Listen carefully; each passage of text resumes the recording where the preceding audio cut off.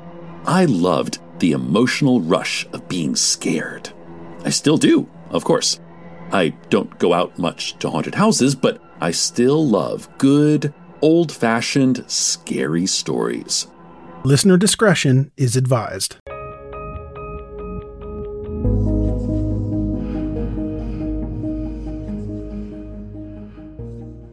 Mom deserves the best, and there's no better place to shop for Mother's Day than Whole Foods Market. They're your destination for unbeatable savings, from premium gifts to show-stopping flowers and irresistible desserts. Start by saving 33% with Prime on all body care and candles. Then get a 15-stem bunch of tulips for just $9.99 each with Prime. Round out Mom's menu with festive rosé, irresistible berry chantilly cake, and more special treats. Come celebrate Mother's Day at Whole Foods Market. Here is a quick word from our sponsor. We take this few seconds off to inform you, our valued loyal listener, about the best health and fitness podcast shows from the Nezpod studios. Join us as we give you the best of the best health and wellness updates you can rely on for the treatment of chronic health problems. Classic functional medicine back to basics health tips and special updates from the best doctors in the United States of America. Check out this health and wellness podcast shows.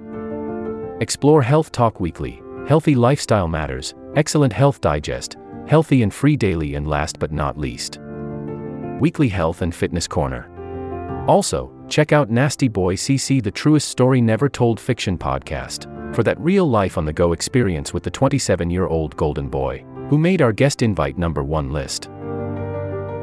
He tells us about his story as it happens in real time and in real life. It's Nasty Boy CC, the truest story never told. Go get a load of that happiness, because happiness is healthy as we know it. Join us every week as we continue to provide you the best of health and fitness wellness updates from around the globe. Enjoy the show.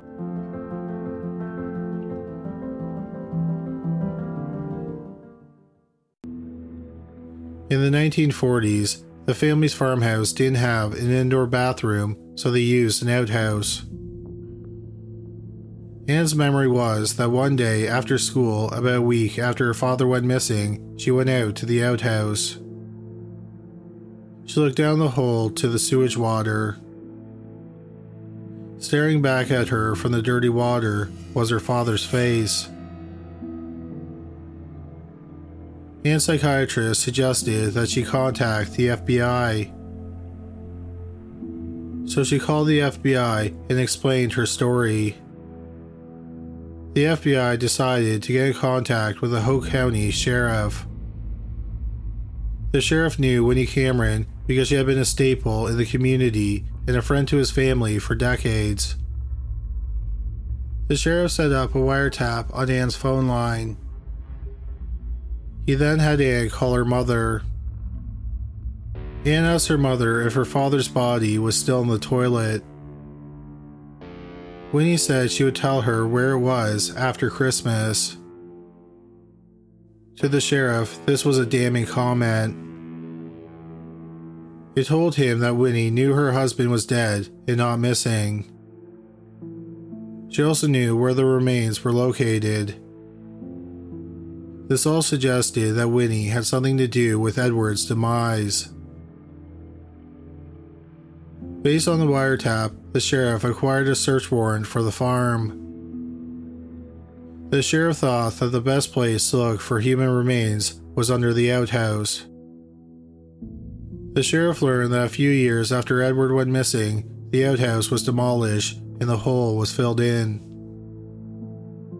Nevertheless, he had searchers start digging up the area where the outhouse had been. On December 13th, they found some human bones.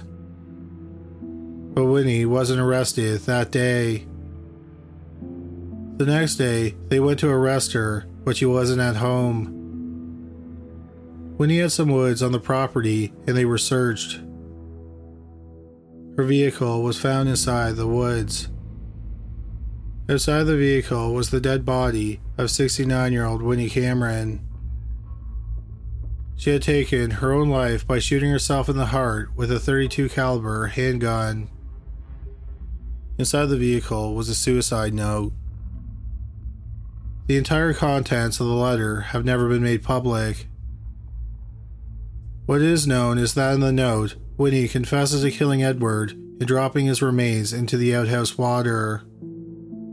When the outhouse was being dug up, a wallet-sized photograph of a young woman wrapped in plastic was found. It's believed that the woman was someone Edward was having an affair with when he was murdered. On Easter weekend 1944, Edward may have told Winnie that he was leaving her for the other woman. Or Winnie somehow found out about the other woman. Nevertheless, when he snapped, it killed Edward. Because of the state of Edward's remains, a cause of death could not be determined. What was clear was that Winnie had dismembered him after he was dead. The sheriff said that he believed that Winnie decided 35 years earlier, when she killed Edward, that she would take her own life if it ever came to light that she had murdered Edward. Supposedly, Winnie never told anyone what really happened to her husband. After Winnie's death, the police considered the case closed.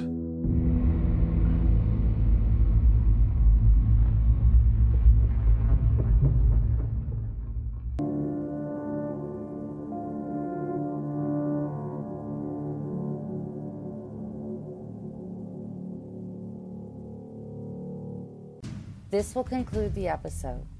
Thanks for tuning in. If you like what you hear, please leave a comment and subscribe. Thank you.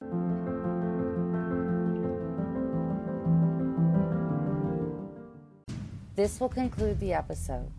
Thanks for tuning in. If you like what you hear, please leave a comment and subscribe. Thank you.